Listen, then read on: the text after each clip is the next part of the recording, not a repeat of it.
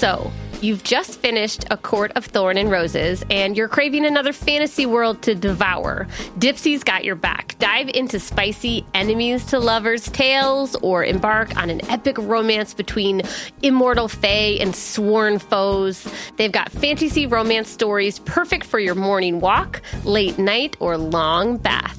Dipsy is an app full of hundreds of short, spicy audio stories. They bring scenarios to life with immersive soundscapes and realistic characters. Discover stories about second chance romances, adventurous vacation flings, and hot and heavy hookups. I gotta tell you that the immersive soundscapes are really what makes a good sexy story different from a not good sexy story, because it just adds, it's hard sometimes in reading a novel to get the actual feel of what's going on, but when it's oh, we're at the coffee shop and this is actually happening, it's very different. And there's a growing library of fantasy series with werewolves, Greek gods and goddesses, Regency era historical fiction for you, Sam, and fairy smut to explore the bounds of your pleasure. New content is released every week, so in between listening to your favorite stories again and again, you can always find something new to explore. Dipsy offers a modern approach to romance through high-quality and captivating audio fiction.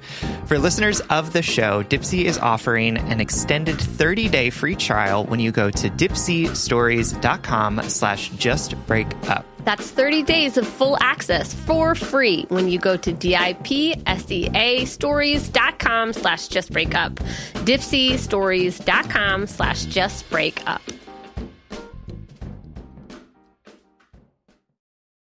Look, Bumble knows you're exhausted by dating. All the, must not take yourself too seriously, and 6'1" since that matters, and what do I even say other than, hey? Well, that's why they're introducing an all-new Bumble, with exciting features to make compatibility easier, starting the chat better, and dating safer. They've changed, so you don't have to. Download the new Bumble now. Welcome to Just Break Up, the podcast about love, heartbreak, and all the relationship advice you don't want to hear. My name is Sierra DeMulder.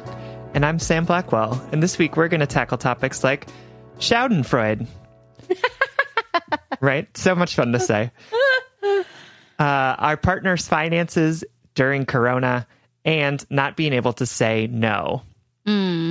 But before we begin, we just want to give you our Surgeon General's warning, which is that we are not in any way licensed therapists. Nor are we truly qualified to do this. We are just two Gemini English majors. Haven't said that one in a little bit. And we're just doing our best. And we hope that you take our advice as you see fit, because we're probably going to disagree at some point here or there. But again, please take our advice as you see fit. We're just here to offer our humble musings to hopefully shed some understanding and maybe some laughs on the incredibly rewarding but mostly confusing experience that is love. That entire spiel was very difficult for me to say because I'm currently covered in my second round of poison ivy this summer. Oh. Have you ever, I think I asked you about this during the first round, right? I don't remember. I don't think so. I didn't know that this was your second round of poison ivy. Yeah. Have you ever had it? No. Let me tell you why poison ivy is the devil's plant, Samuel.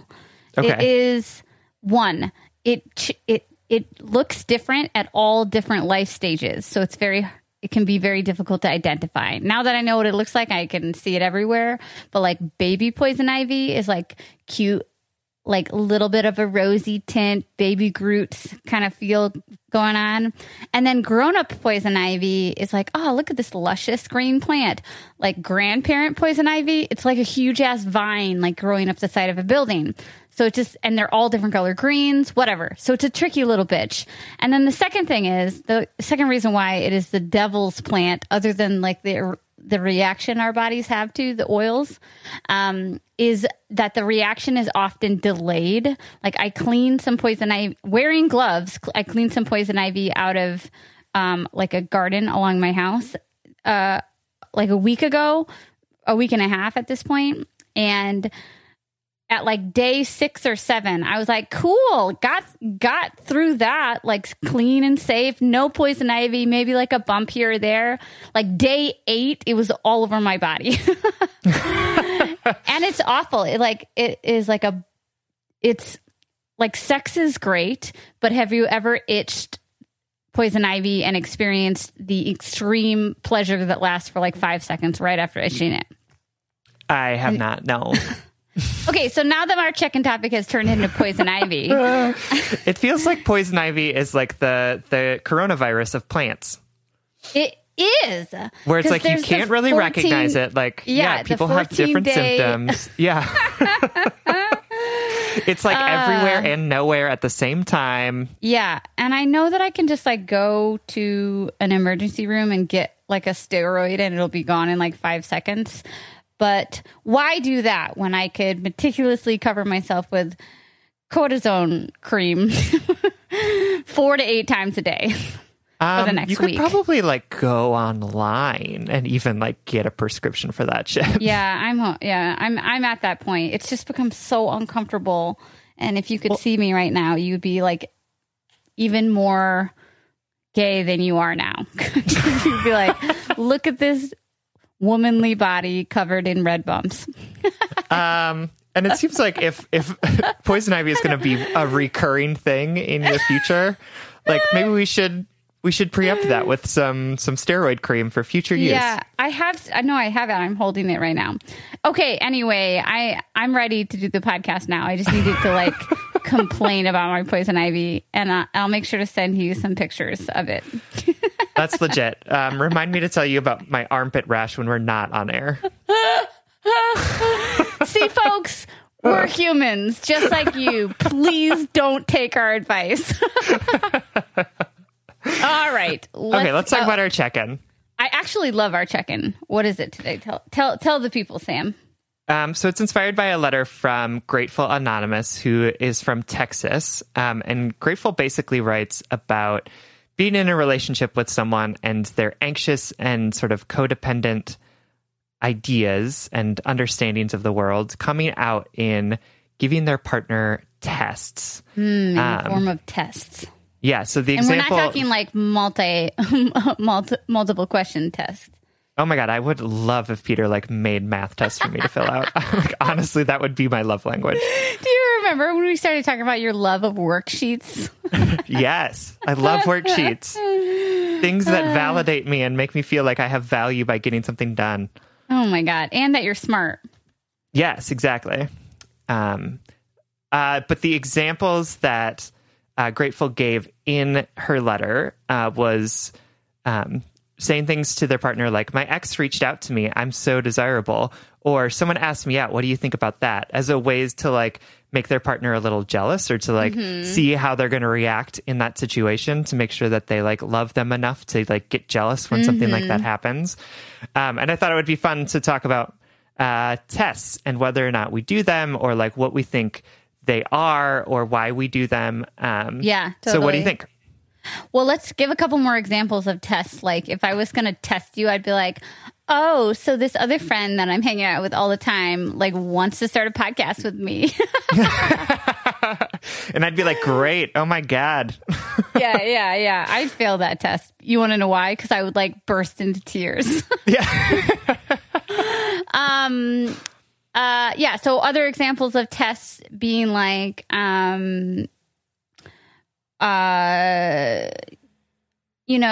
so-and-so was flirting with me. What do you think about that? Or even like, I think that person was flirting with you. Aren't you going to do something about it? Or I don't know. What else do you think? Oh, we've gotten letters about people like making fake accounts, and like checking on their folks' Instagrams and like sending them like fake DMs. Yeah, I think that there's like that type of test, which is like, how can I make this person jealous type of test? But I also think there's other ones like, I'm not going to text him for 4 days and see how he responds to that. Yep, or that's like a great example. I'm not going to pick up his dirty socks for the rest of the week and see how long it takes him to like pick them up himself. Right? Is that personal? No, because I don't. Because I'm a grown man. Yeah. Yeah, because I like don't. the thing is that like, if I don't pick up the dirty socks for a week, there's still like, it obviously doesn't bother Peter. It only bothers me. So like, what's the point of me putting myself through the hell of this instead of just being like, cool, I'm just going to pick these up. This takes like 4 seconds of my time. Yeah. What's the issue? And then Peter will always close all the cabinet doors behind me. So, yeah. So, and the root of tests, you kind of touched on it. The root of tests, it might feel like a way of like getting some clarity or like getting some reassurance. It might feel as though you are setting these tests up in a way that like maintains a level of power, or like not even in a power dynamic way, but that like you might feel like you have the upper hand, like testing your partner in this way. But really it's a manifestation of great anxiety and insecurity, and that we might have been taught to react that way. We might have been taught to not trust love or to not trust our partners until they've proven their love to us through a series of like Olympic level, social and romantic tests. Mm-hmm. But it's not the satiation we get from our partners passing these quote unquote tests is it's a salve. It's like a sugar pill, it's not real comfort. It's not real security.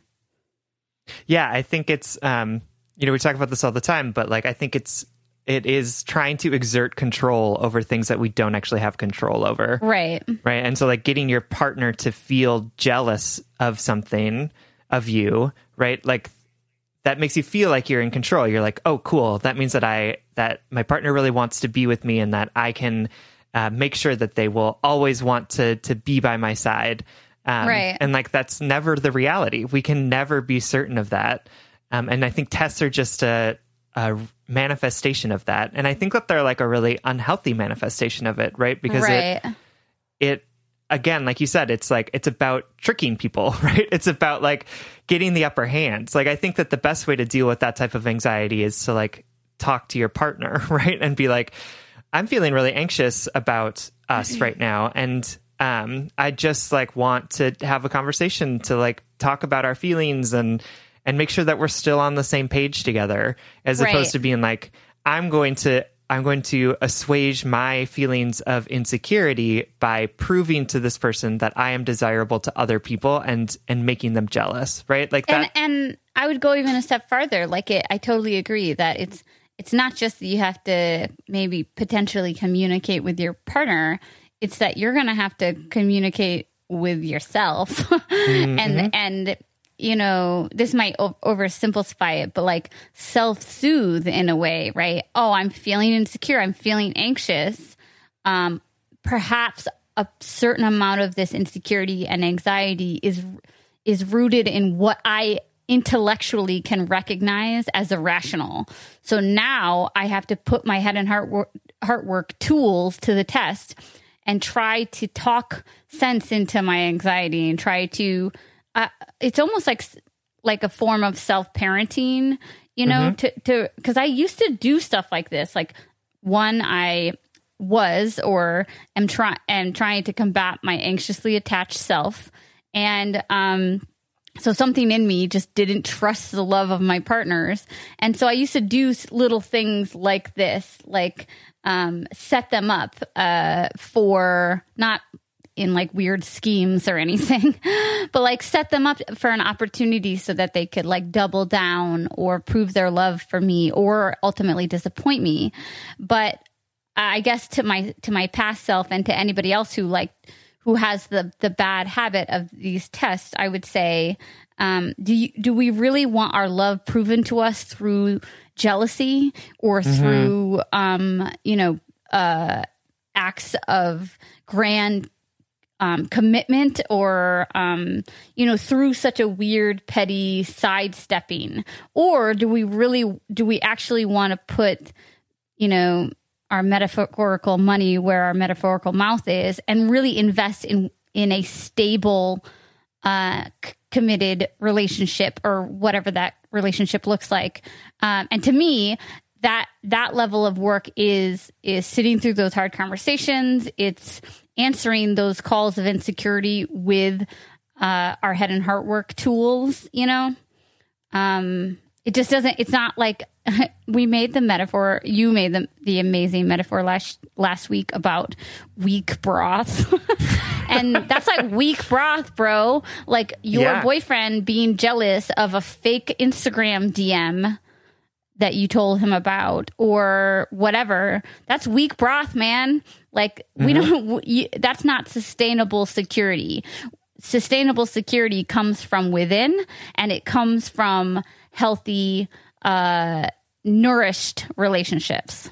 Absolutely. And it's like making a fake Instagram account so that you can message yourself is like a lot of work. Like imagine what you could be doing with all of that like creativity and like passion, right? Like not passion. pouring it into, right? Not pouring it into like fake messages, but like pouring it into, I don't know, something that might sustain you or fulfill you. And I just think, yeah, no. And to that point, like continuing, Sam, if that's what we want, you know, if we're like, oh my God, like I feel really insecure. I want my boyfriend or my partner or my girlfriend to affirm me. Like maybe I'll make them jealous and that will make them spring into action. Is there a way that we can just stop and be like, this is redonkulous. I need, you know, like, is there a way that we can like gently call ourselves out to hold ourselves accountable to that greater head and heart work, which is not playing these stupid games anymore, you know? So I have a friend that has a cleaning person that comes to his house like once a month or whatever. And he likes to leave little tests for them, like a little sock under a rug to see if they find it. I'm wildly uncomfortable with that. Right? So like, I think that so if you're uncomfortable, right? If mental, right. Like terrorism, like that's so fucked up. I know. And so I was hesitant to share this story, but I'm also like, I think if you think that that's fucked up, like it's also like similarly fucked up. Intimate partners. Like think about right, what we do with our intimate partners. Yeah. To your intimate partner, right? Like to like put a sock under a rug and see if your cleaning person catches it is like so much less like emotionally manipulative than like creating a fake Instagram account and sending yourself a message from it. Right. Like, and it's so like the grossness that I feel about the way that my friend does that. And like, to be clear, we have talked about it. He still does it, but that's fine. Like that grossness is like also like, I think that we're just so socially indoctrinated to think about relationships as being so adversarial, right? Like we have to constantly be like tricking people into falling for us or tricking people into proving that they love us. That like, I want to rewrite that and have us look at that and be like, this is actually really gross what we're doing to each other. Wow. Okay. And that makes me think about, that's such a profound statement, like the adversarial comment. And it reminds me, this is just going to be a typical example of me misquoting something and not remembering where I saw it. But it was the idea that trying to force someone to love you or to try to win someone's love in that kind of manipulative, like I'm going to get you sort of way, is not love. It's bartering, right? It's the idea of, or it's a collateral exchange. It's not a true love if it's based solely on the return of something else, you know? And I think that connects to your idea of like adversarial love that it's like me against you and I'm going to fucking get you to love me, you know, and I'm going to get you to show it. I'm going to show you that I am a wanted, desired thing. And you got to prove yourself to me or whatever.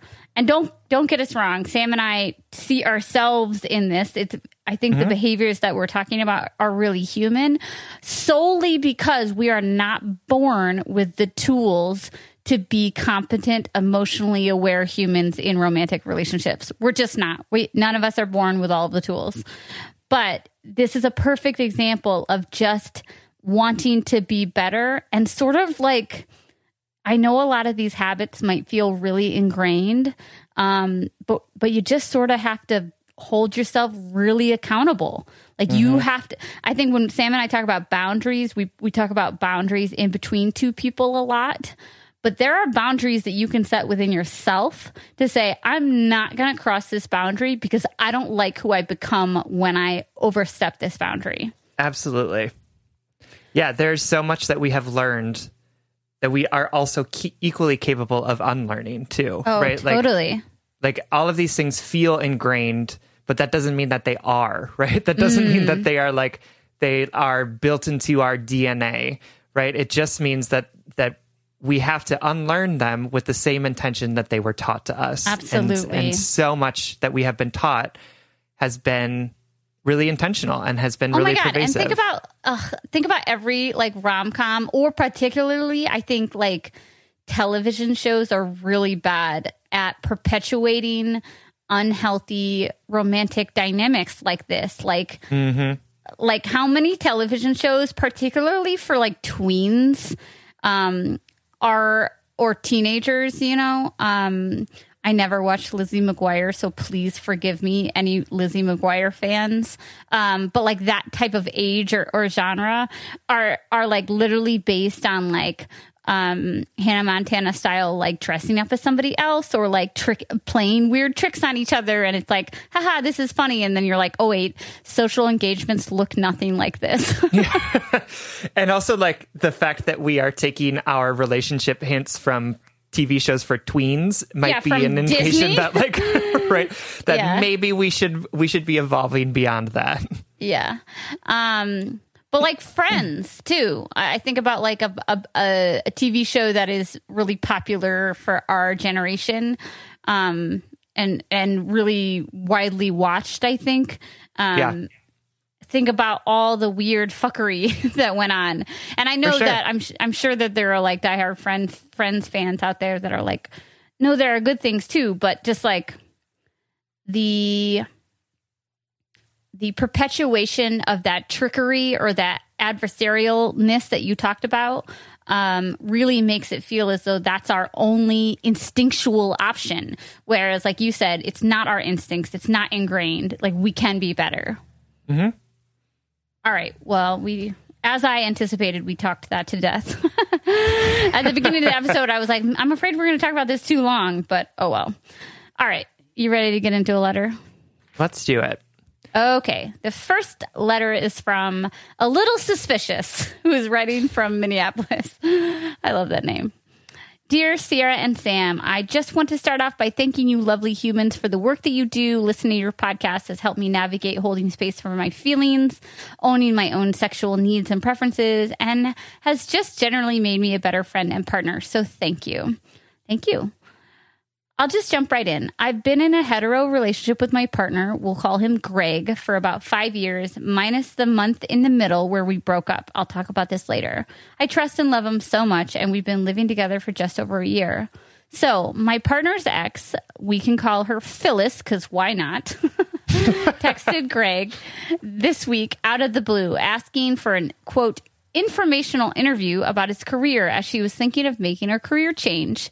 Greg told me about it right away when she texted, and I just said, oh, weird, internally considering all the possible alternative meanings of informational interview and trying to be the, quote, chill girlfriend. He responded that he'd be open to a virtual meeting with COVID and all. Hours later, she started texting him about how she's been dreaming of him every night recently, how she doesn't want it to be weird, but how she also thinks she needs to, quote, look back on her past to see where her future should go. Internal alarm bells. This is the ex who would semi-frequently drunk text or call Greg early on in our relationship after dumping him before we got together. And one time, Greg even went to rescue her when she was too drunk to get home. Super cute. They also hooked up when we were broken up, which I have no problems with in the context of our breakup. Just kind of adds a layer here. Greg feels bad about this hookup as he did it out of loneliness and not out of care for her, and feels there could have been hurt there. Anyway, Greg told Phyllis that this made him uncomfortable, him being in her dreams, and even more so her telling him about it after just asking him for some career advice. But the trusting angel that he is, he also tried to explain any weirdness away. We've had some productive conversations, and I am far more suspicious than he is in general, but he acknowledges that my feelings aren't unfounded and that this is a weird situation. His instinct is to give her the benefit of the doubt, but to go into this ready for it to be kind of awkward. I realize that this is ultimately a boundary he has to make for himself, and I trust him 100% that nothing bad or necessarily detrimental to our relationship would happen. I also acknowledge that there is a possibility that this is actually about professional development. Hard shrug. But I have a few questions. 1, is it weird that I low-key want to see this played out for my own entertainment / horror? Schadenfreude. Is that how you say it? Schadenfreude? Schadenfreude. But simultaneously want them not to be communicating anymore. 2, Greg has said that if this is truly an issue for me, he'll just call off the meeting. Am I a controlling partner if I ask him not to do this? 3, if Greg is wondering if Phyllis has trauma to work out from their own relationship or their hookup while we were broken up, do I need to just stay out of it? Thanks so much for reading. Love you both. From A Little Suspicious. All right, A Little Suspicious. Thank you so much for writing. Sam, please tell our listeners what Schadenfreude is. It is a German word that basically means like the joy that we feel in other people's demise.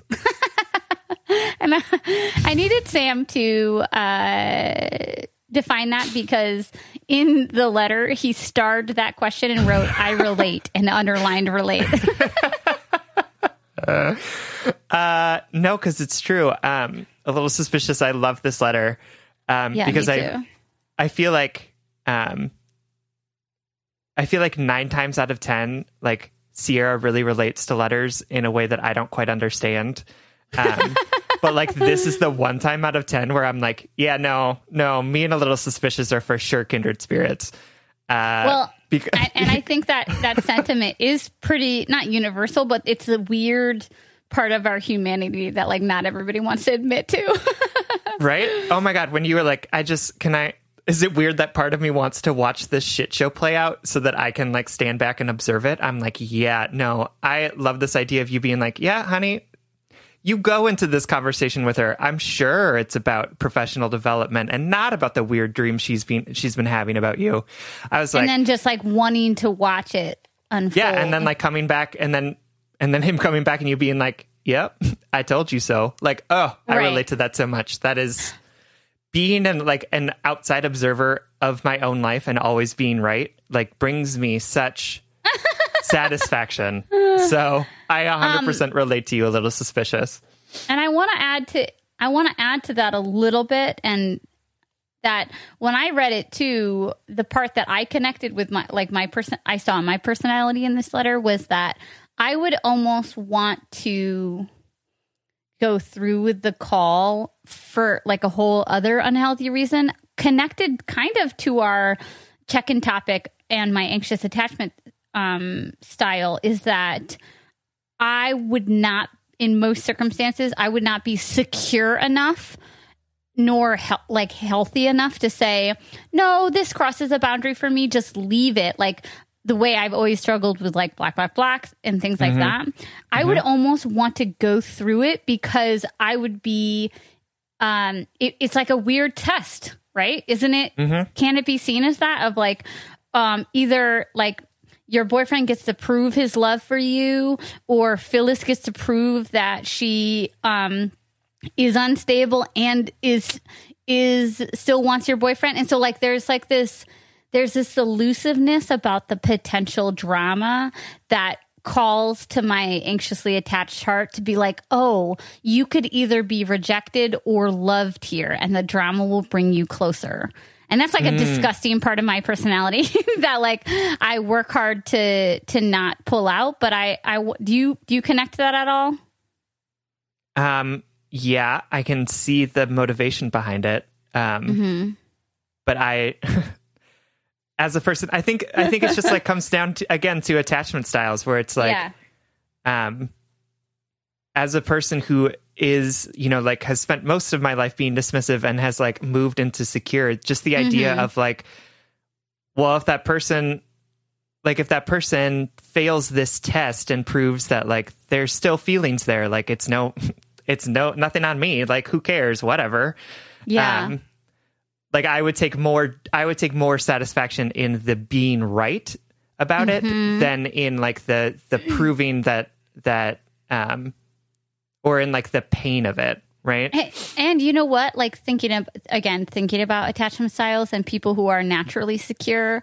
Like I remember when Will and I first got together, I wanted to know so much about her last relationship, and I wanted to almost like I was nervous that her last relationship would impact this relationship, maybe because of past examples or whatever.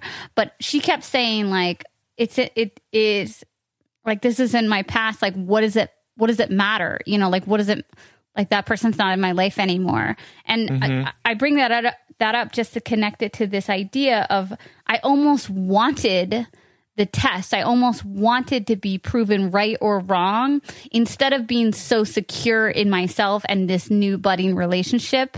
I almost, oh my God, honestly, like connecting it to the check-in topic of like, I wanted to like run into her ex at a bar to see how she would react so that I would know, instead of just securely trusting that she's moved on, like that Willow had moved on with her life. And so bringing it to A Little Suspicious, Sam and I relate to you. For sure. But what is wrong? Why? What is it about the three of us? I'll include you, a little suspicious, that that can't walk away, or like to your point, Sam. Why does it take that external validation to feel right? You know? Yeah. Well, and I think. So I'm going to respond to you, A Little Suspicious, as if you and I are very similar. And from your letter, that's what I'm getting. Like, it feels like you're pretty secure in your relationship with Greg. Like, it feels like you have a level of confidence that I think is great. But what I'm getting from your letter that I also struggle with is that I always see myself as an outside observer of these things, right?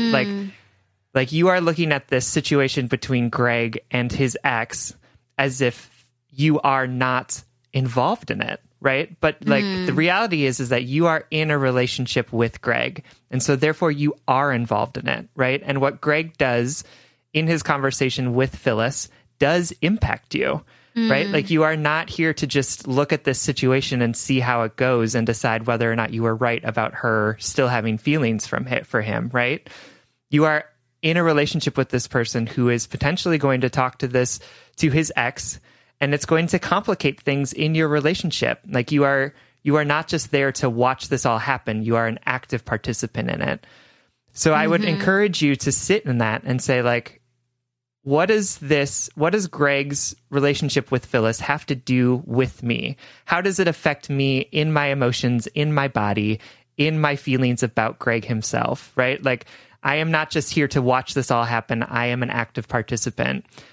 So if you feel, and my guess is that like, it probably does feel gross that he's going to go talk to this person, and you have this suspicion that she's going to like put all of these feelings on him, right?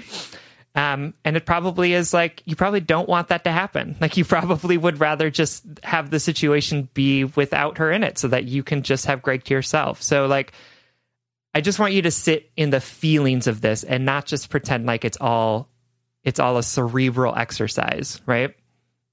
And I say that to you because I have to say that to me all the time too. Like, how am I actually feeling about this? Like, right. Not like, what do I think about this? How am I feeling about the fact that this person has popped up in my boyfriend's life and is like acting shady, right? Like, right. It's weird to tell your ex who is in a relationship with another person that you're dreaming about them all the time. Like, yes, it is.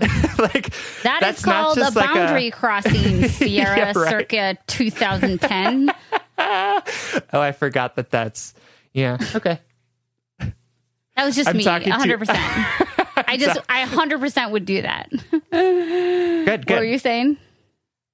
No, I just like, I'm forgetting that's how you might have reached out to some people about things in the past. Yes. What's so funny, Sam, is that I know you're referencing something specific and I have no idea what it is, but I know I did it. Like right now, for some reason, I cannot remember what you're referencing, but I just know hilarious. myself so well that I know you're talking about something specific and I know I did it. Mm-hmm. Yeah, for sure. Anyway, yeah, it's a boundary crossing, I would say. Mm-hmm.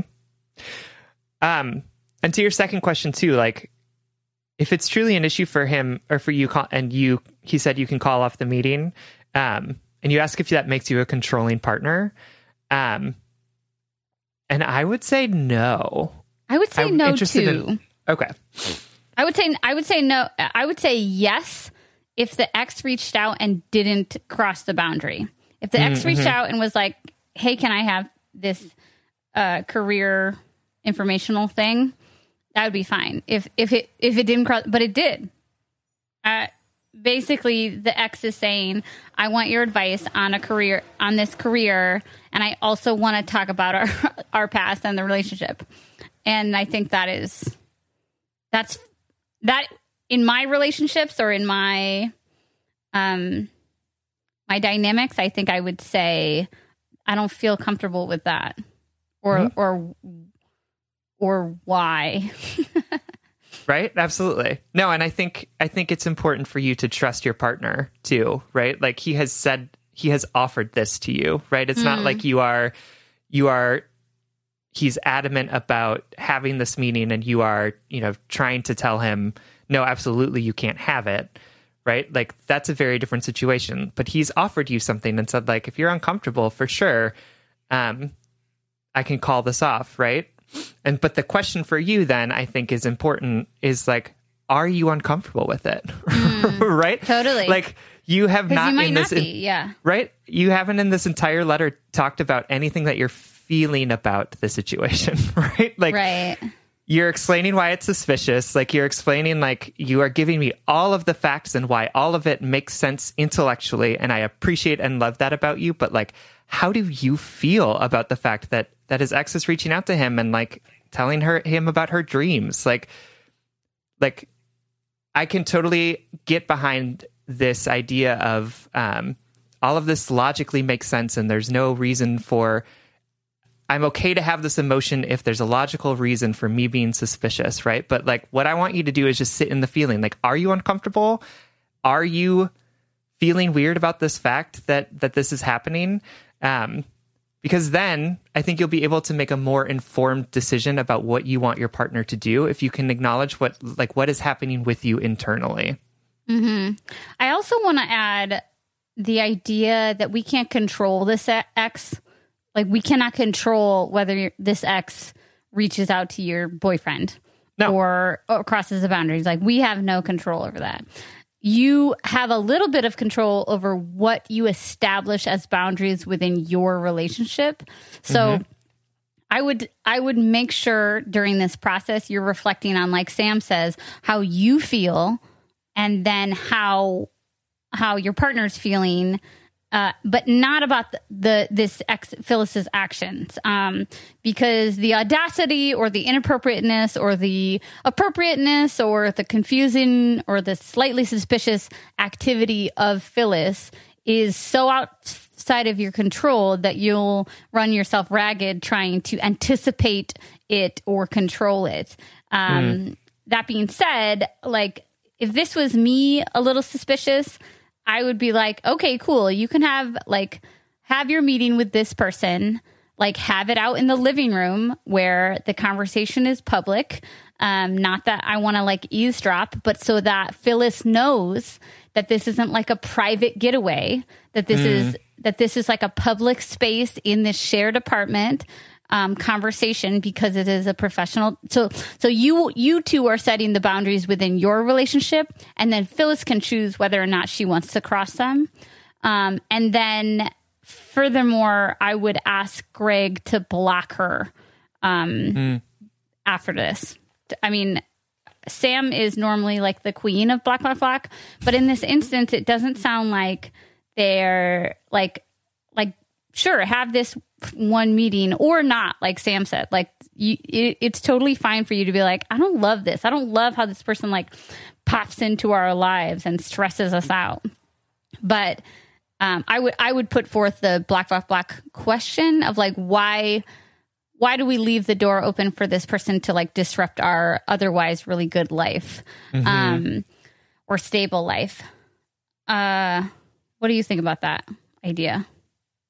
I think what would be, instead of asking her to block or asking him to block her, I think being really candid with him about how these situations have made you feel is probably more important, right? Like, I think being candid about the fact, well, first you have to be candid with yourself, but then also being candid with Greg to say like, the fact that she, she's reaching out in this way, the fact that she like pops up all the time and is really disruptive to our relationship makes me feel sad, like makes me feel confused, makes me feel like I am not. The black, black, black for me was like, why does she have access to you guys? And I don't mean that so rigidly as a black, black, black, I guess, but like to your point, her ability to like pop in and disrupt things is concerning to me, But I think where we run into problems in relationship is when we just ask our partners to do things without talking about what's actually happening, right? Which like is what's that like behind them, right? Right. Is that it's not that Greg needs to block this person. Like that is a symptom of the problem here. It's that Greg needs to establish healthier boundaries with people. Right. And you, my love, a little suspicious, need to be more emotionally present in this relationship, right? And instead of stepping back and watching the shenanigans unfold, recognize that you are also being deeply affected by what's happening here, right? And being honest about that and talking to Greg about it, because the easy thing is I say this from my own experience, right? Like the easy thing is to just step back, right? And pretend like the things that are happening aren't affecting me in any real way.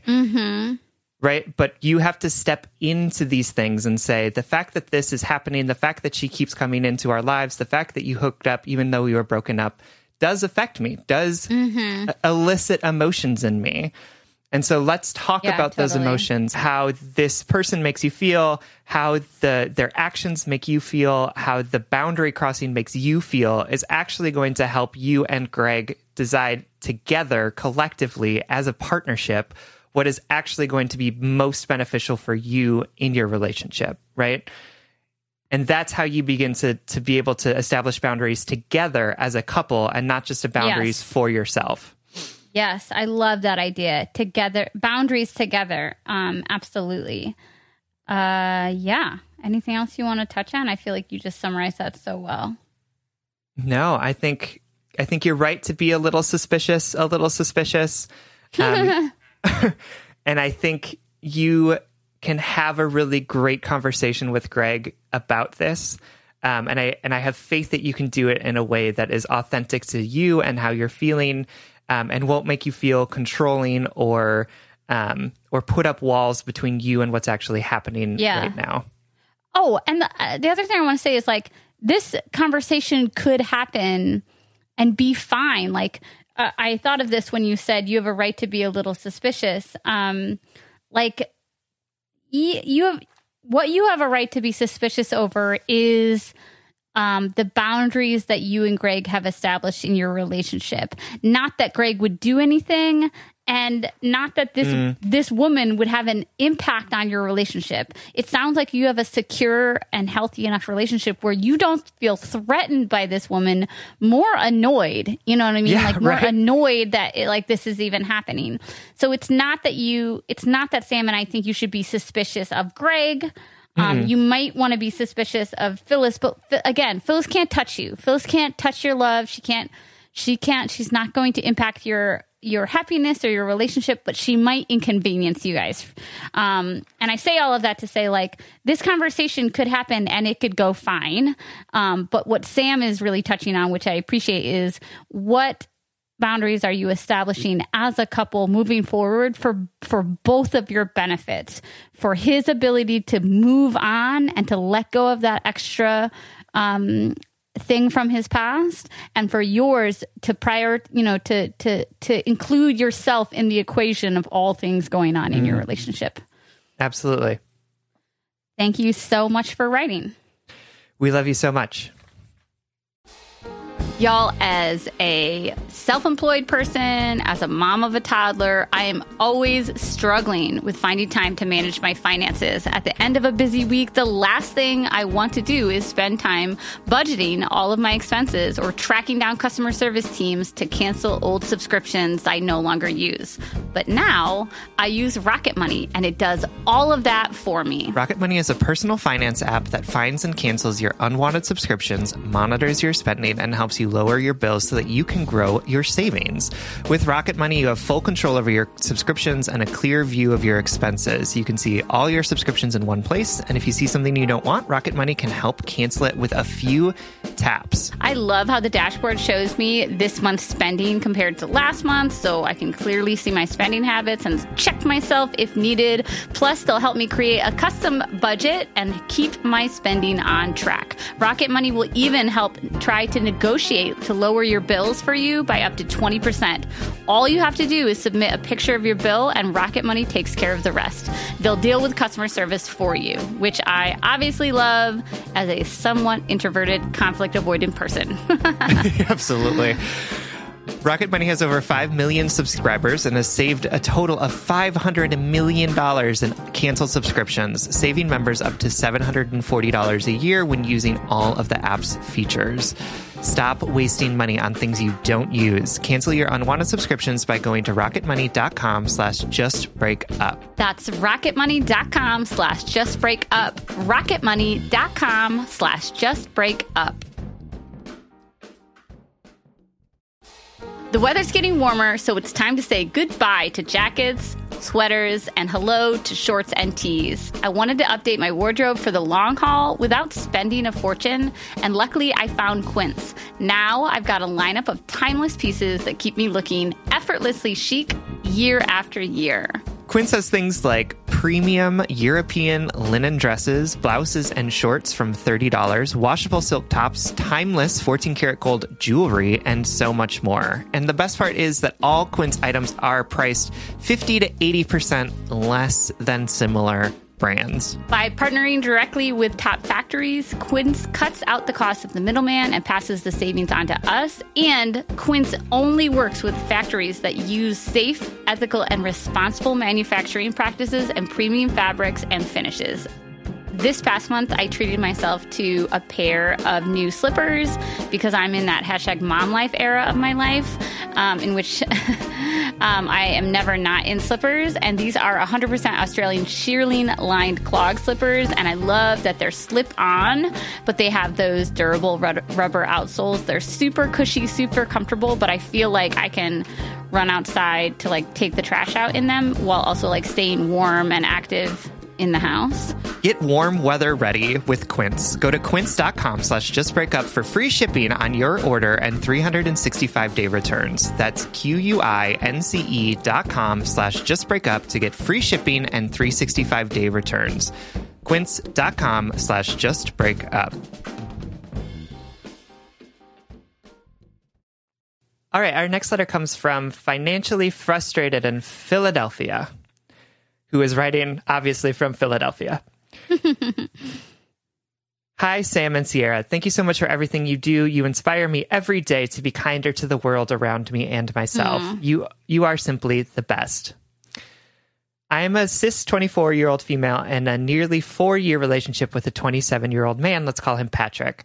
Patrick and I have been steady since day one, y'all. Both of our last relationships have been dumpster fires of epic proportions. We learned to communicate with each other about our feelings towards all the important topics and our future together: religion, political views, finances, children, the whole 9 yards. And since then, everything seemed clear and easy, path wide open to our future. We've been living together for nearly 2 years now. There were promises of a proposal and wedding, a house with a fence so our future dog can run around, all the works. Then everything changed when Rona attacked the entire fucking world. While I work a rather unchanged, except now remote, 9-to-5 corporate job, Patrick is, without a better term, epically fucked. He's a wedding photographer and a damn good one. But, you know, socially responsible groups in Philadelphia are less than 25 people, which, of course, is a deal breaker for a lot of weddings. Congrats on yours, BTW Sierra. Oh, thank you. Now, a lot of the weddings he's booked are canceling, and a good portion of them are asking for full refunds instead of keeping Patrick on and extending to a future date. His projected income is slipping lower and lower. I'm scared shitless. I tried to help pick himself up off the floor and find a temporary job or other source of income, but he just wants to stay on that floor and mope. I work my full-time job as well as several part-time jobs. I work hard and often work overtime, and I'm proud of the work I do. It's helped me accumulate savings, and I have saved enough to start house hunting. I feel so proud and accomplished of what I've done, and like the road ahead of me is wide open and full of options. Patrick has had the door slammed shut on him. Virtually no savings, and he's bleeding money every day he's not working and refunding his bank account. On several occasions, I've asked and pleaded that he start working for something to supplement his photography money, and he brushes me off and will usually give me a snide, I will, and it's not like I'm qualified for anything. Then he'll go on a diatribe about how the general expectation of a 40-hour work week is bullshit and a terrible exploit of America's work-life balance. And I get it, but it's also where we are right now. It makes me feel like he discredits everything I work hard to do. Guys, I wish I could say I'm a saint of a partner, but I'm not. When I see him sitting on the couch playing video games while I'm fighting to get a spare minute to eat or pee during the workday, I get frustrated and sad and anxious and all of the horrible things. And lately, I've become resentful and angry. I'm so ready to move forward and achieve my goals, and if he were in the same position as me, we'd be ready to move forward together. Instead, I feel like I'm being held back. I'm also scared for our future. How does Patrick's response to Corona reflect how he'll act in future times of hardship? Am I a terrible person for feeling like he doesn't have his priorities straight? Am I overreacting and not giving him enough of a chance to fix his situation? Any and all advice is welcome. Thank you so much for reading. Financially frustrated in Philadelphia. Oh, FFPH. Thank you. Yeah. Thank you what so much for writing. What a fun acronym. Yeah. I really appreciate this letter, and I really feel for both of you, really, and for God, everyone during this pandemic. You're in a really hard spot, and I want to acknowledge a couple things. One, we are very proud of you, and you should, like you said, you should be proud of everything that you're working to build. Like, congratulations on preparing to buy a house. Like, this is all exciting things. And at the same time, the stress, like I feel for your partner as a uniquely employed person, I'll say, I can't imagine what sort of stress that must bring, and depression and grief, to have your entire career set aside or like taken away from you in such a swift, scary motion, and that's stressful for you. Outside of a pandemic, money is a point of contention and challenge in relationships. Outside of a pandemic, you know? Absolutely. Yeah, financial stuff is like one of the major reasons why relationships end. Yes. Because it is so fraught. Yes, and like let that just sink in for a second. Is that like you might go into a relationship or a marriage or a partnership not wanting to think about money, but whether you choose to think about it or not, it still has a great impact on our love life, and that's fucked up.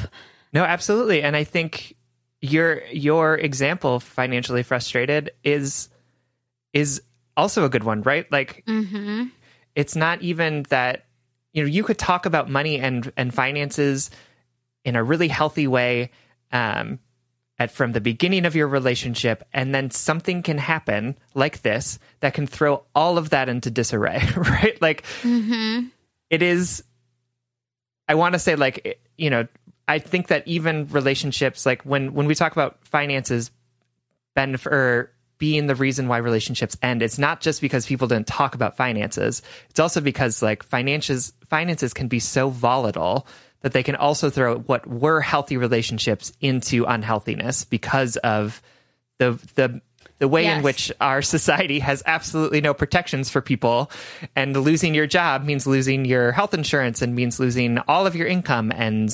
so just want to say that, like, I don't want anyone to get on a high horse about being like, well, we talk about finances all the time, right? Like, finances are just so emotionally fraught that even when we're talking about them, even when we're prepared for things, they can still deeply impact a relationship in ways that we might not be expecting.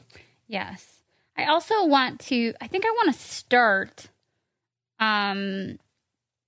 maybe it's the artist in me, that I see the grief coming through here from your significant other, and the lack of like the self-loathing, the comment, I'm not qualified for anything, things like that.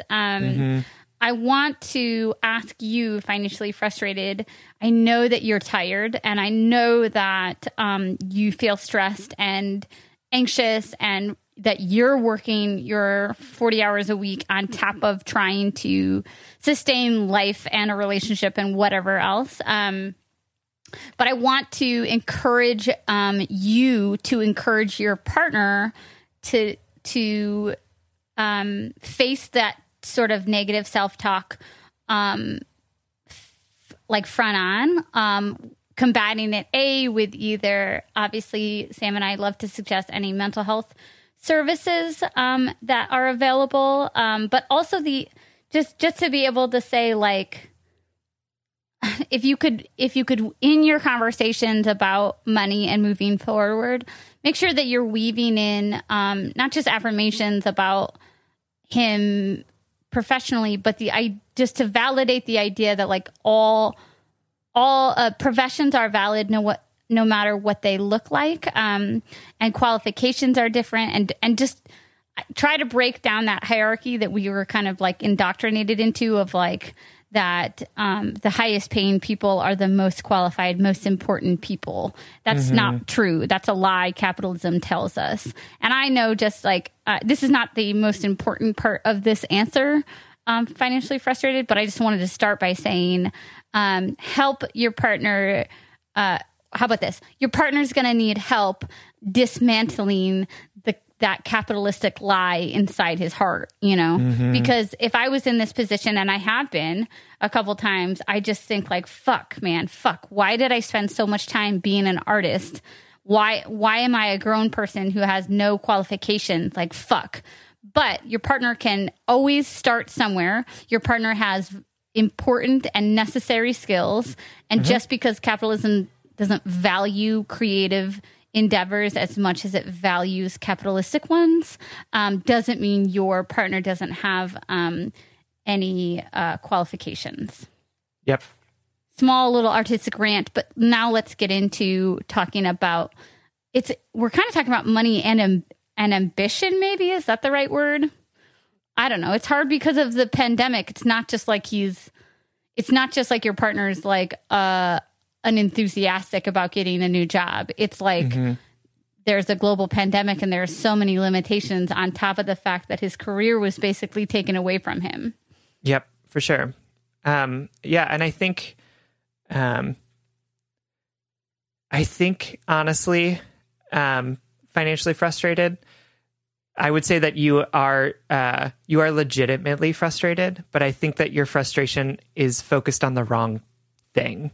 Right? Like, I think that your frustration right now is focused on your partner who, according to whatever standard you have, isn't showing up enough in this moment, right? But I think what you are actually frustrated at is the fact that this stupid virus has disrupted all of our plans and disrupted all of our lives in such a huge and uncontrollable way, right? Like, it feels like, and I think that the reason that you're focusing on how your partner is responding to this crisis is because it feels like you have more control over what he does than what this virus does, right? It is easier for you to be mad at him for not trying to get a job than it is for you to say, I just have the reality is that I have no control over what is happening with this virus, when we will get back to him being able to find a job.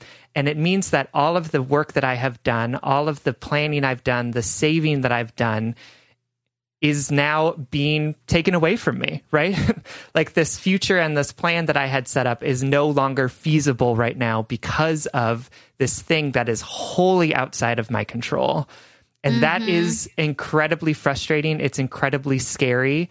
And I think it's incredibly natural then to not want to focus on that reality of having to let go of the future that we thought that we had, of this perfect relationship that we thought that we had, and accept the fact that like it was never actually in our control. It was never actually something that was fixed for us, right? Like it was never something that we were guaranteed. And now it's just like, okay, well, I can't handle that big truth, right? Like that big scary thing. And so what I'm going to focus on instead is the fact that my stupid partner won't get a job and is playing video games all the time while I'm working my ass off. And I just want to say to you, financially frustrated, in a loving way, that's not fair to your partner, right? Like that is not, the fact that he lost his job isn't his fault. The fact that like his whole world got ripped out from under him and now he is like dealing with the deep mental health issues that come with feeling like you are unequipped to do things and unable to move forward isn't his fault, right? Like these are all things that were also outside of his control. And I think if you and your partner I think if you begin to see you and your partner as a partnership who has been hurt by things outside of your control, rather than looking at your partner as the reason why you're not getting the things that you want, it might make it easier for you to approach him with the love and support that might actually be more helpful for him in working through some of the mental health issues that he's going through because of the fact that this virus has totally fucked up his life. Totally. And I think there's something going on here. I think that was very profound, and like you just took the deeper route of advice, Sam, and I really appreciate that. Another thing that's going on here that we could all use like a reminder of, and don't get me wrong, financially frustrated. Sam and I know this is frustrating. Sam and I know Absolutely. that how easy it is to get just straight up annoyed with our partners or feel like you're shoveling nonstop to fill a hole and it's just not filling, like where you're putting in effort again and again and again. And you just feel exhausted and frustrated and like sick of the bullshit. Absolutely. But everything Sam said, and you know, that this is not the fault of your partner or your fault for not trying hard enough. This is because of a pandemic. And also something that I've had to capitalism. Just want to throw that out there. Yep. Cool. Something that I've had to challenge myself on, like hold myself accountable to the last couple of years is conflating my goodness with my pride. That, your ability to work your 9-to-5 corporate job, your ability to save, your ability to provide for your partner, your patience for your partner, your support, all of this encouragement. There's a part of me, there's a part of my emotional DNA that I feel entitled to a certain amount of love because I know I have the capacity to be good to people, and work hard and earn things. I struggle with this, my pride manifests in a sense of entitlement, I think, for people's love or whatever. I feel when I work really hard and I love really well, I feel entitled to goodness. And what has the universe taught us? That we're not entitled to anything, and we have no control.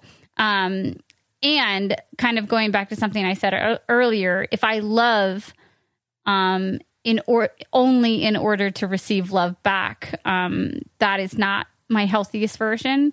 And similarly, connecting to your letter, financially frustrated, I know you're working really hard, and I know you're trying to be patient, and and I know that you're getting frustrated and sad and anxious, and I see that, and all of those things are okay, but all of your labor can't control your partner, and can't. If you act perfectly, if you work hard and save and support your partner perfectly, it still might not be enough to push him into behaving the way you want him to behave. And so this is just like, this might be a little headier than like our normal advice, but like thinking about how can we levy our expectations with what we think we deserve. Does that make sense? You know, like how do we, sure. How can you, and I'm only saying this because hopefully it will give your mind something to like navigate while trying to find a new way to store or process this frustration with your partner. Well, you know, maybe I'm just maybe because I'm working so hard and trying to be there for him, maybe I'm expecting him to be able to return that back to me. It's not that you don't deserve it, financially frustrated. Like we deserve everything that we desire, but it's just not promised to us in that way. And that's like, for sure, maybe a little depressing. Maybe you can bring it up a notch for me. No, I think it is depressing, but it's not, because I think acknowledging the reality that you are in is actually really hopeful, right? I think because I think if you and your partner now sit down, right? Like I think what's happening is that you are holding on to this idea of something that you thought, like exactly what Sierra said, like you thought that you were not entitled to, because that sounds like a brat, but like something that you thought was fixed, or like something that you thought was guaranteed, right? And that has been taken away from you. But I think if you sit down with your partner and begin to have a conversation more about what your shared goals are, given the reality of what's happening, it will help you find more hope in the situation that right now seems really hopeless, right? If you can acknowledge the fact that, like, yeah, your partner lost all of his income, like all of it, not only that, but also lost like the money that he was reliant on to like get him through to that future income, right? Like he's fucked in so many different ways in this moment. If you can sit down with him and say like, listen, I know that what we had thought was going to be this, I was saving money, we were going to buy a house. Like that doesn't seem feasible anymore because of the way in which this virus has deeply impacted us. But given what we have now, what can we work towards together, right? It might not be a house because it's not, that might not be, you know, the feasible thing right now, but could it be, right? Like, and so we have this amount of expenses and this much income, right? Like one of the goals that I would like for us to work on so that we can get to a good point is that like we find a way to supplement our income enough that we can make sure that we can cover all of our expenses, right? Like, I think having that conversation rather than a like get a job bub conversation will actually create more collective buy-in, right? We'll create more hope in the relationship rather than saying like, I'm working to get us a house, and he's like, capitalism is fucking me over right now, and you're just like talking about two different things. So how can you come together around shared language to be like, here's the reality of our situation. How can we create some goals together that address that reality? And it's not, and to say to your partner, I know it's not your fault that like now we can't afford the house that I wanted. I know it's not your fault that the world got ripped out from under you. So like, let's acknowledge that the reality has shifted, but we as a partnership, we as a pair of people can work together on some shared goals to get us towards feeling better about what's happening. Yes. And those shared goals might sound really uncomfortable, especially when we're talking about money and financial inequities in relationships. But personal, like coming together on shared goals, they say, like one of the best things you can do for a healthy relationship is have a shared relationship vision. Like, what is your shared vision for where this partnership is going to take you? What are your goals that you're going to accomplish? That couples in healthy marriages are something like twice as likely to have to succeed on money goals or financially tied dreams if they approach them together as a team instead of as opponents fighting the same problem, you know. So that it might sound uncomfortable, it might be vulnerable, particularly for your partner who's feeling very financially vulnerable in many ways right now. But this is how you can attack. You know, I love what Sam said. This is blameless, right? This is not your partner's fault. This is not your fault. This is not anything that he did or is doing right now. But how you react right now moving forward, if you unify your front, if you start talking vulnerably and openly about how are we going to move forward together, I think this is how you can make these dreams your reality.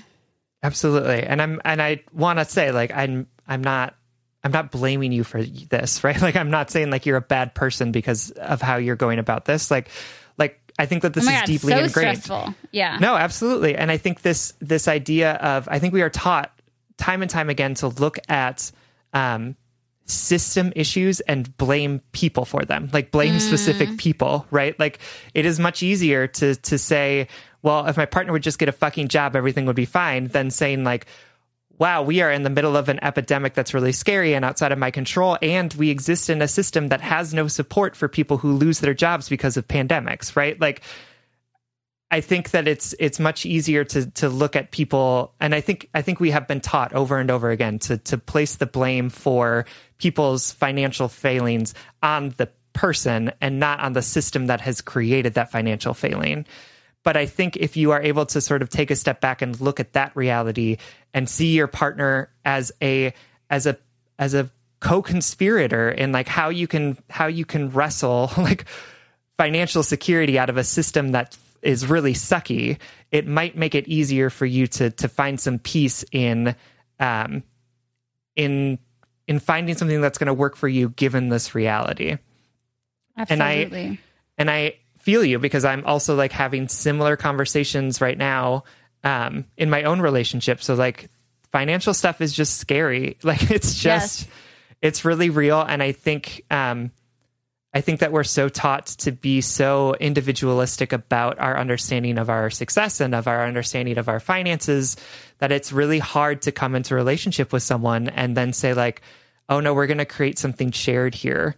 Like I will do, like my success is dependent on me helping you with your success too, right? And I think that so goes against everything that we learn as individuals in this like very individualistic society that we live in. So it gives me hope to be able to think about how we can practice this with the people that we love, so that we can then begin to practice it with people that we don't know, with people that we have been taught to be afraid of, right? Like, I'm sorry, I'm doing that thing again where I like take people's individual relationship things and think about how how fixing our one-on-one interpersonal relationships will fix the world. But that's because like that's what gives me hope, is that like our ability to begin to build relationship with people rather than adversarial relationships with people that benefit the system will begin to create radical change that I think will actually that gives me hope, that makes me think that like we might be able to get through this shit show of a world that we live in. I totally agree. I'm sorry. I think that's the perfect way to wrap it up, because like financially frustrated, you're in a shitty situation. You're in a shitty situation that's really stressful for both of you. Yep. But if you dive in now, if you're vulnerable and open and patient and honest, right? I think you guys can work through this. And, absolutely. And that goes for everybody, right? You know, everybody in this shitty time. Absolutely. Take care of each other. Recognize that people are doing the best that they can in this moment, and that we need to, if their best isn't working for them, then we need to find ways to be able to help and support them rather than cast blame on them. Yeah. And that we're being asked to solve an impossible problem. Absolutely. We're being asked to win an unwinnable game of capitalism in a pandemic. Right. Anyway. Everything about this pandemic has just like activated the crazy socialist humanist in me. So nothing crazy about that, baby girl. All right. Financially frustrated. We hope this helps. We are with you. We believe in you. We believe in your relationship. And we validate all your hard work too. Thank you so much for writing. Thank you so much. We love you. When you need mealtime inspiration, it's worth shopping Kroger, where you'll find over 30,000 mouth-watering choices that excite your inner foodie. And no matter what tasty choice you make, you'll enjoy our everyday low prices, plus extra ways to save, like digital coupons worth over $600 each week. You can also save up to $1 off per gallon at the pump with fuel points. More savings and more inspiring flavors make shopping Kroger worth it every time. Kroger, fresh for everyone. Fuel restrictions apply. Hey, it's Kaylee Cuoco for Priceline. Ready to go to your happy place for a happy price? Well, why didn't you say so? Just download the Priceline app right now and save up to 60% on hotels. So whether it's Cousin Kevin's Kazoo Concert in Kansas City, go Kevin, or Becky's Bachelorette Bash in Bermuda, you never have to miss a trip ever again. So download the Priceline app today. Your savings are waiting. Go to your happy place for a happy price. Go to your happy price, Priceline. All right, our last letter is from Anonymous, who is writing to us from the void. Hi, Sam and Sierra. Thank you for the time and effort you put into this podcast. It really has changed my life and given me so much insight. Thank you for sharing your pain, love, and wisdom. And most of all, thank you for being such amazing people that dedicate a portion of their time to helping others. Well, that's so nice. My girlfriend and I are both in our early 20s. We've been together for 2 years now in a monogamous heterosexual relationship. I was hoping to have a good, healthy relationship similar to the ones I've had in the past. When I say healthy, I mean communicative, fun, self-sustaining, and there's never a fear of telling the other person something and having an unwelcome response. A lot of the time, I think it's unfair to compare my current relationships to my past ones, but sometimes that's where my mind goes. A few examples of what I'm talking about. 1, anytime my girlfriend wants to have sex, if I'm not enthusiastic and ready to go right then, or even worse, if I tell her I'm not feeling it right now for whatever reason, she proceeds to shut down on me, pout, yet say everything is okay, basically ignore me until my 10th time of asking. At this point, she'll say something like she is, quote, affected by me more than I am by her, and I make her feel, quote, unwanted. Then, when I comfort her about why she shuts down on me, she snaps at me saying that she didn't and that she was okay and that she didn't say anything because she was doing it for me, or that there was nothing I could do about it anywhere, so there was no point in telling me. 2, every once in a while, she will bring up the idea of an open relationship or wanting a sugar daddy. She'll give me a different reason every time, whether it's to explore her sexuality, because she needs money, or the newest reason, to explore her interest in BDSM. She'll bring it to me half-heartedly and almost jokingly, and I consistently tell her I don't want an open relationship, and she'll get mad, saying she feels like she's being controlled. I tell her that that's not what I meant, and that she can always choose that over our relationship, and I wouldn't fault her for that. And then she goes on this downward spiral of thinking that I don't care and shuts down on me. 3, she asks for a break. I didn't argue about it, and I allowed her to set the terms. The next day, she turned around and got mad at me for not, quote, fighting for us, because I didn't fight to not have the break.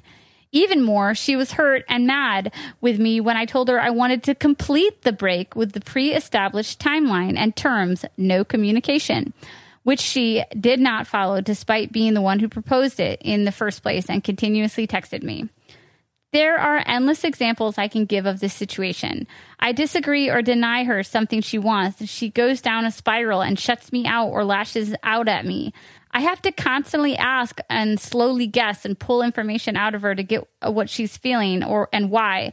It begins to feel like I'd be better off just agreeing with whatever she wants and going with whatever she wants to do to avoid this shutdown that will sometimes last days and lead to her asking for a break in the relationship. The relationship as a whole is beginning to feel almost like an environment that I have to carefully tread and really watch when I say no. I occasionally ask her if she wants to be in the relationship and if she's happy with it, to which she responds yes. I'm trying to believe what people tell me outright. When she tells me this, I try my best to believe her feelings and reactions don't come from a feeling of dissatisfaction in the relationship, but from a natural response of being disappointed or hurt. But could it be that I'm not patient or empathetic enough to her feelings? Or that maybe I'm asking too much to have a partner that doesn't get upset when I turn down their advances or proposals for changing the basic terms of our relationship? How do you tell the difference between someone being accidentally emotionally manipulative and them being sensitive and genuine to how they're feeling?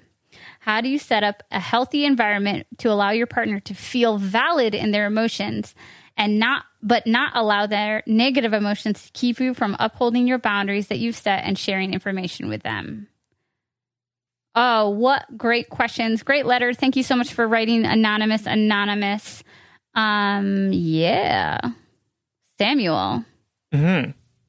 What, I think I'm going to say just break up to this letter. Yeah, no, me too. And let me tell you why, Anonymous. You are asking all the right questions and you are doing all the right work. And I just don't know if you are compatible with your partner in a way that makes it sustainable and healthy enough for you. Because like you said, you're trying to set up these healthy boundaries. You're trying to be authentic to yourself. You're trying to believe what your partner is telling you and be communicative and open and vulnerable. And it sounds to me like a lot like our check-in topic. Your partner is consciously or unconsciously playing a lot of games. And I don't mean to say games like, I don't mean to make your partner seem as though they're immature. Plenty of people do this type of stuff, but it sounds like your partner doesn't necessarily have a clear grasp of what they want, except for they don't want to be rejected. they know that much for sure. And also, I guess I'll kick it off by saying something that I thought of while I was reading it, is that at one point in the letter, you say, I try my best to believe that her reactions and feelings don't come from a feeling of dissatisfaction in relationship, but out of a natural response to being disappointed or hurt. And to me, that's just proof that you're doing all of this work to try to understand where her reactions are coming from, but all the understanding in the world doesn't justify them. Because I feel like what she's doing is taking out her hurt and her frustration on you. And that's not what a healthy partnership does. Mm-hmm. I think that's such a good point of... that we can understand it. Yeah. Absolutely. Yeah. And I love the question that you ask, Anonymous, of how do you tell the difference between someone being accidentally emotionally manipulative and them being sensitive? And I would say, like, even if the emotional manipulation is accidental, it doesn't make it acceptable, right? Like this idea of like, oh, she's just reacting really poorly to the feeling of being rejected or the feeling of being hurt, doesn't matter, because the way that it's playing out is that it is being emotionally manipulative of you, right? I would say that like the behavior that she's exhibiting here is really unhealthy. And what I'm concerned about when you write this is that like it's actually working, right? Like you are like, it seems like the easier thing right now is just to agree and go along with everything she says. And whether or not she's intentional about that, the fact is that like that is the outcome that is happening. Like that is the outcome that this behavior is moving towards. And so it doesn't matter if she's honestly feeling hurt. It doesn't matter if she's honestly feeling the pain of this, right? Like that is something that she needs to work out for herself and with the support of a therapist and people who love her, right? Because what's happening right now is that the outcome of that is that you are being emotionally manipulated into saying yes to whatever she wants you to. And that's not a healthy relationship. That is really unacceptable. You've been taught to fear the negative reactions. Absolutely. And to my people out there who relate to the girlfriend, like I did at one point in my life, this is not a way to love someone. This is not a healthy, like we can do better than this. And that's not to shame the girlfriend. That's not even to shame my past self or people out there whose hurt manifests in this way. but we have been, this is a reaction that we have been taught at some point in our life through some form of trauma or neglect or whatever, a Disney show, we've been taught that we need to, that our feelings are not valid enough to address outright, and that, that our desires are not valid enough to address outright, that they have to be navigated in this backwards, like secret way, that it's not enough just to say, I want to have sex with you, and when you don't want to have sex with me, I feel undesired. Like, that's too vulnerable, but that also, that vocalizes our desires too much. Does that make sense? Like, that it's like, when I felt this way, it's that I simultaneously, I felt like my desires were so important that I would circumvent certain social things to get them, but also not important enough just to outright say. Like, I couldn't just outright say what I want. Instead, I had to go through it through a sneaky way, playing games or doing tests, like we said in the check-in topic. And so, yeah, just not shaming the girlfriend, but recognizing that, like, we can do better than that. We can, because this is not where love lives in this world of manipulation. Yeah, and I have also been in that situation too, where like it felt like where I was so insecure of myself and my relationship that I also like bullied and manipulated people into staying or into giving me what I wanted. Totally. And I wasn't doing it because I was like, aha, I am an evil person who like knows how to get people to do what I want them to.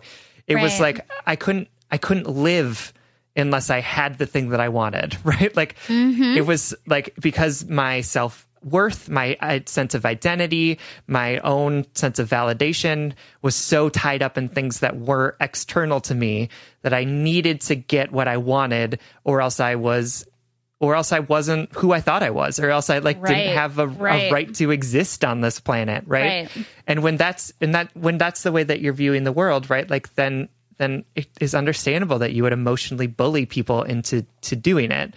But just because it's understandable doesn't mean it's acceptable, right, Anonymous? And I think that's what we're trying to tell you, is that like you are such a kind person for acknowledging all of the ways in which your partner is hurting and all of the ways in which they are trying to show up authentically as themselves.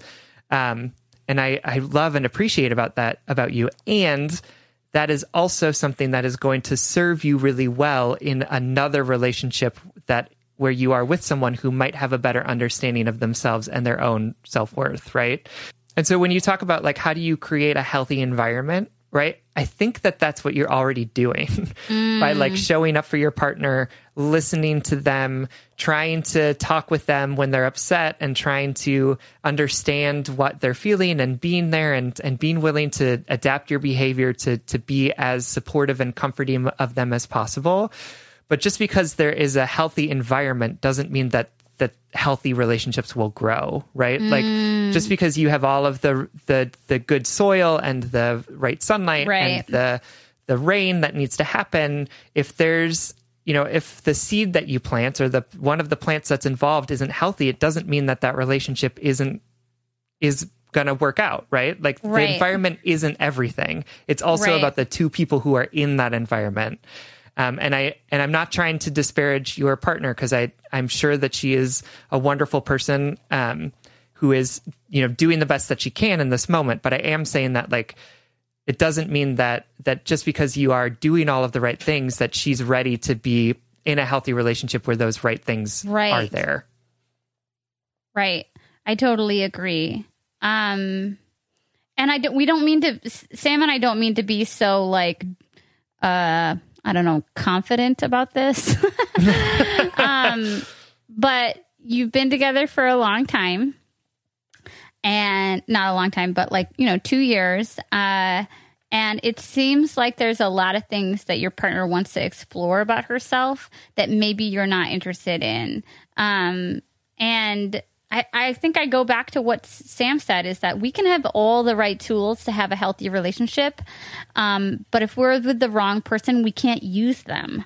And it sounds like you're doing the right work to try to stabilize this somewhat chaotic, not chaotic, but like unsafe. I'll use that word instead. This unsafe relationship environment. You're trying to like stabilize it by doing all of this mental work. But this relationship just might not be the relationship that deserves all of your labor. That's right. I 100% agree. I feel like we could talk a little bit more about it, but that's like it. Yeah. And also I'll say this, reading into lots of nuances in this letter, it sounds like your partner has what might be an anxious attachment style, but even more than that, and I could be wrong about this, like I want to hear your take, Sam, but it sounds like she ultimately, in her true authentic desires, doesn't want to be in this relationship, but doesn't want to lose the comfort and stability of it. And also doesn't want to risk the rejection of the conflict. You know what I mean? That's what I see myself in, is that when I was younger, even when I was unhappy, for some reason, I couldn't risk being unwanted by vocalizing my true feelings. So instead, I would go about them. I would get those true feelings. I would get that validation through unhealthy ways, whether it be through games or tests or infidelity or whatever.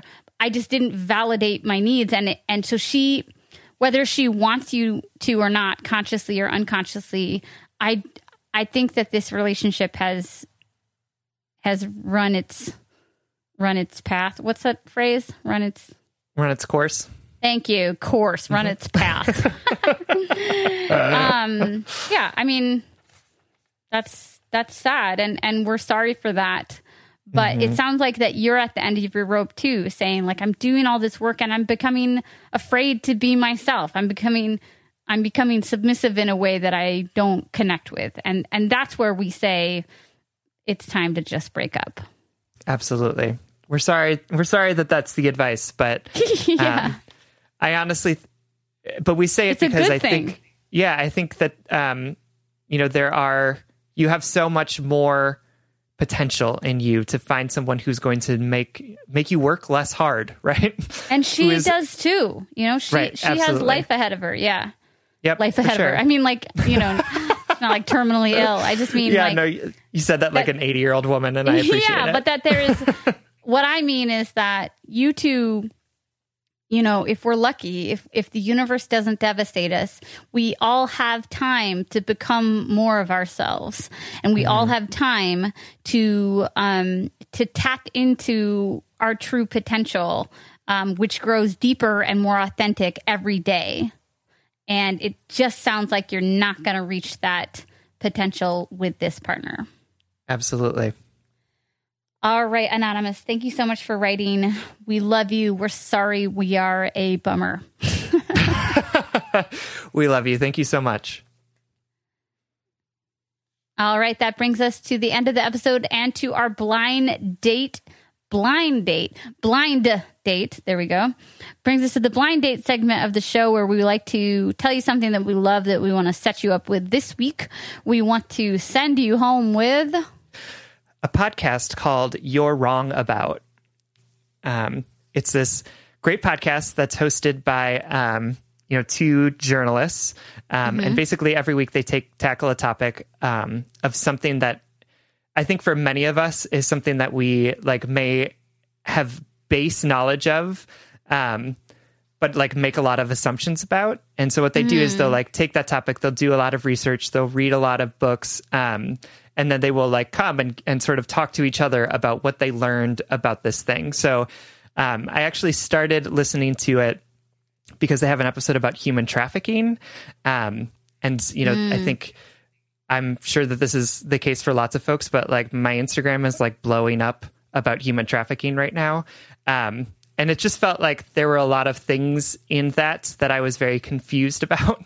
And so I sought this out, and was able to like learn a lot about what the reality of human trafficking is. And I appreciate both of their sort of candor about these things. I appreciate them sort of bringing a high level of context around the topics that they talk about.